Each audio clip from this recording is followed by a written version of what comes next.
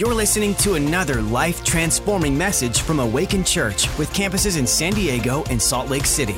To find out more about us, go to awakenchurch.com. A couple years ago, I got invited down to Baja, California with Jose Rubicala, and we started renting, at the time, these Can-Ams. And I think it was for the first time I had ever taken a vehicle to the full limits. Like we were riding down the beach, and I couldn't get this Can-Am to go any faster. And I was like so alive, like fully alive, like more engaged and alert and aware with adrenaline just pumping and taking this vehicle to its maximum capacity. When I came back,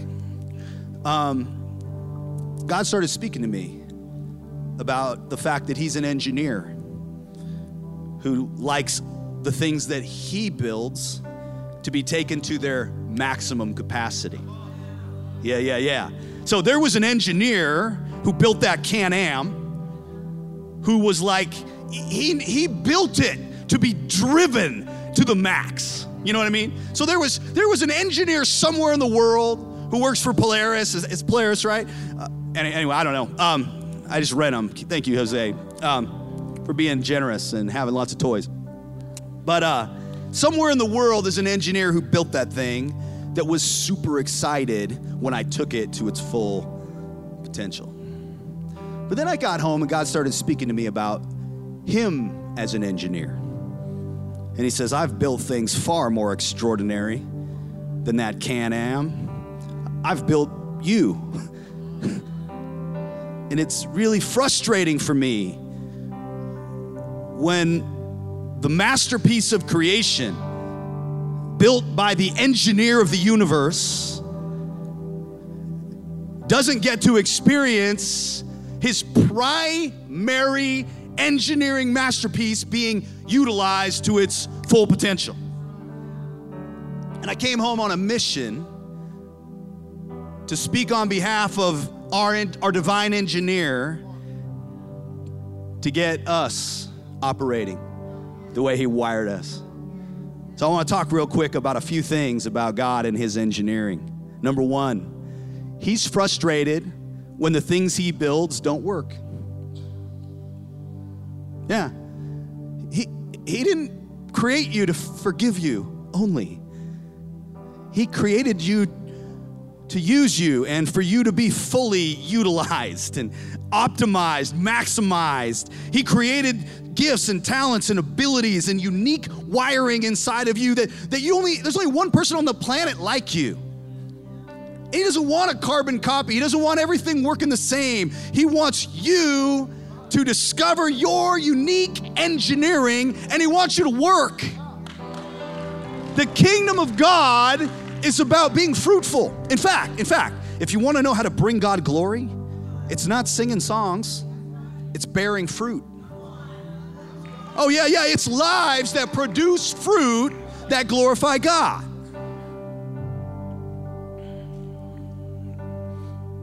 So God gets frustrated when our lives are not working. So you can tell if somebody's frustrating by the price they'll pay to fix things. So when you have a broken humanity and a frustrated God, you get what's called passion. Passion isn't just somebody who's super excited like me. Passion is defined by the price somebody is willing to pay for something. That's why when Jesus, the week before Easter, they called it Passion Week. Because it was a price he was willing to pay for the engineering that his Father put together, that he had a hunger and a thirst to see restored back into its original intent. I'm telling you, the price that was paid for you is so crazy. It's so ridiculous. You weren't bought with silver and gold. You were bought with the precious blood, not to be forgiven only, but to be optimized and brought back to your original intent. When you were created, you weren't created with fear. You weren't created with anxiety. You weren't created with depression. You weren't created with brokenness. You weren't created with insecurities. You were created to function and flourish. And so when Jesus bought you, the intent of God was to bring you back. Remember, you're not part of the first Adam. The first Adam screwed it up, but you're made in the image of the second Adam. In other words, you were made in the image of Christ, and he bought you back to function and flourish the way you were originally wired all along. Tonight, we're going to tap back into our engineer who wired you to work. Imagine if your life was working, functioning, no limits. No, what if somebody was driving you like I was at Can-Am, where I was just pushing it to the very limit? The next great move of God is not just people coming to Jesus. It's people being used by God to the fullest. Listen, he doesn't need you perfect to start using you. In fact, he'll perfect you while he uses you. Just the most powerful thing you can do is just offer yourself back to your engineer and say, yeah, I got a few wires crossed. I got a few things that aren't functioning right now, but here I am. Can you fix me? He'll say, yes, oh my God, I've been longing for you. He doesn't want a lame religious experience. He wants us to be potent and powerful. Come on. Anybody interested in functioning the way you were uniquely wired to function? Dang. All right.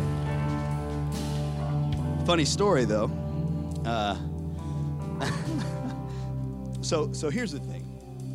I need to share a couple scriptures. So let's start there. But the name of this message is God's engineering. Engineered by God. That's you. Not an accident. Uniquely and perfectly made.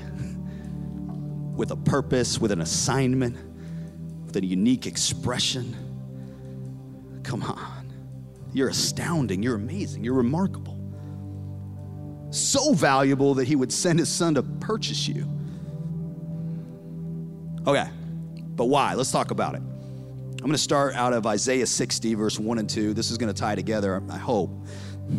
It says, arise and shine, for your light has come. The glory of the Lord is risen upon you, for behold, darkness shall cover the earth, and deep darkness the people, but the Lord will arise over you, and his glory will be seen upon you. Okay, the danger of being in the world we live in is we're also a part of a religious community that interprets the days as dark. These are dark days, brother. I think these are the last days. These are the end times. And I think Jesus is probably coming back. So there's really no responsibility on me to clean up the mess around me, but we don't understand that it's actually in dark days that light is needed most. Do you think we've been engineered to be light? So one of the primary responsibilities of Christians in dark days is to shine, is to be bright, is to illuminate the path, is to show the goodness of God. These are actually the easiest days to demonstrate God's goodness. Because you could have the brightest light in the world. If you're out in the sunlight, nobody sees it. But when everything's dark and God begins to plug you in and turn you on, you shine for him. And I'll tell you something, we've been engineered to shine. We've been engineered for this hour. All right, next scripture. You, me, us, awaken, are the salt of the earth. What good is salt if it's lost its flavor? Can you make it salty again? It will be thrown out and trampled underfoot as worthless. You, me, us, awaken, this community, Eastlake campus, are the light of the world. You were engineered to be the light of the world. That's the definition of the church. Engineered to light the world up. Can you imagine having a light in your house in a dark room that wouldn't turn on, that wouldn't function? How frustrated would you be?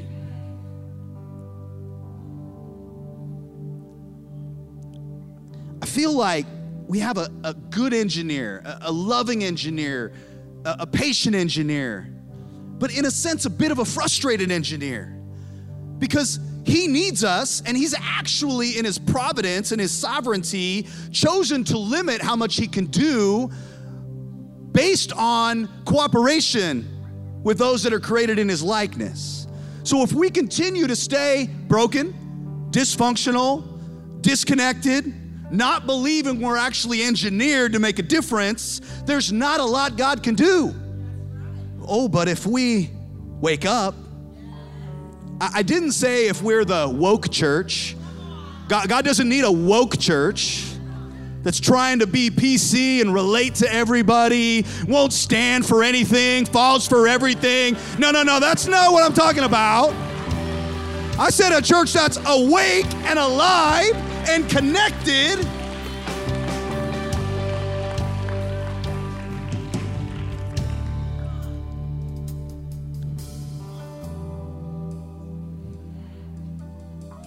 We're almost out of time here. What I love about God is he can move a lot in a little bit of time. We're about to wrap this bad boy service up, but we're going to keep the worship team going here, and we're going to have the altar team come up. Let me tell you something about the altars. Altars are not just a place of forgiveness, although they are. Listen, you drop the ball again, come up to the altar. God will forgive you again. But there's so much more to the altar. It actually says it's the place that you're supposed to find help or grace or power for your time of need. That means I have an assignment to light up the world. I've been engineered to do something. I'm supposed to be powerful and potent and effectual and fruitful. And I'm discovering there's opposition out there. So I'm going to come to the altar to find power, grace, strength. Don't look at the altar as just a place of forgiveness. If you need that, come. But we got to graduate from just being broken down to working, functioning, flourishing. That's the intent of God. Don't look at these altars as a place of weakness. These altars are a place of power and strength for you to do what God put you on this planet to do. I'm going to close this down right here, and I'm going to do 3 things, okay? How we doing? Such a touch of God in here. I honestly want to jump off this stage so we can get to worship and prayer. I really do. But there's 3 things I want us to hear, okay? Number 1, you've been engineered in excellence. If your life doesn't look that way, that's fine. Give it to God. No one can fix you like your engineer. Nobody can get you working the way you were originally intended like him. He doesn't need you to try to fix yourself. Listen, you fix yourself again, you're going to end up further away from him and further away from you. The best thing you can do to get things turned around is come back to your engineer. He knows how you work. He knows exactly how you work. Come on, guys, you ever try to fix something? Didn't go back to the directions, just, you end up left it worse than it was. That's humanity, that's pride, but we got to come back to the one, come on, who loves us and wants us functioning. Nobody wants your life working more than God, and nobody's more capable of getting your life working more than him. Okay, good, so that's the first thing. Who's here and needs a little reconnection with your engineer? If that's you, just put your hand up. Okay, good. 2 ways you can do that as we close this out. You can stay for a little while in worship if you have the ability to do that, and just do business with your engineer. Just, the best thing you can do is reoffer your life to him. Tell him, you know what, I'm done trying to do this my way. I'm yours, I'm back. Use me, here I am, fix me. I just want to be, I'm yours. I trust you. That's number 1. The second, God has an assignment for you. He has a track for you. He's got something he wants you to do.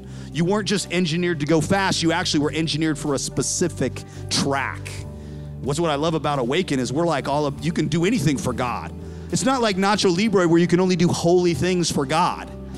There's no divide between what's secular and what's sacred. Everything you can do for God. Your Monday can be as powerful as your Sunday. Every day of the week you can be utilized. God's got a track for you to run on. And if you need to find your track and you need to get more clarity around, trust me, your engineering fits your track. You get closer to your engineer and you'll discover your wiring, and then he'll point you to the track. Gosh, remember Eric Liddell, Chariots of Fire?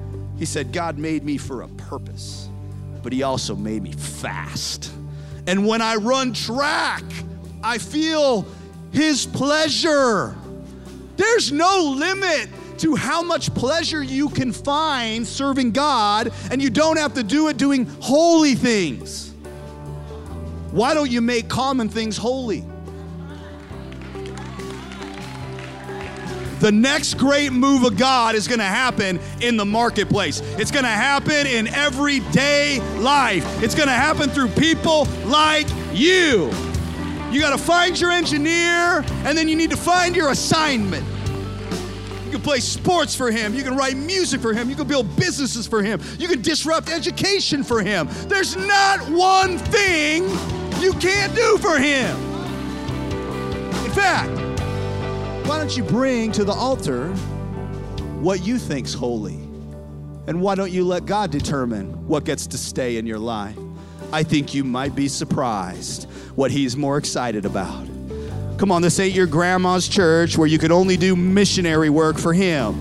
God's done with like lame and boring and religious. He's like, can I find some people who will do something different for me? Can I get engaged in culture? Can I get engaged in the world? I'm tired of being limited to church and mission and religious stuff.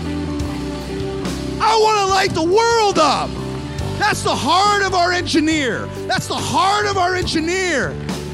And he wants you. Third thing, we got to be done here. Woo-hoo.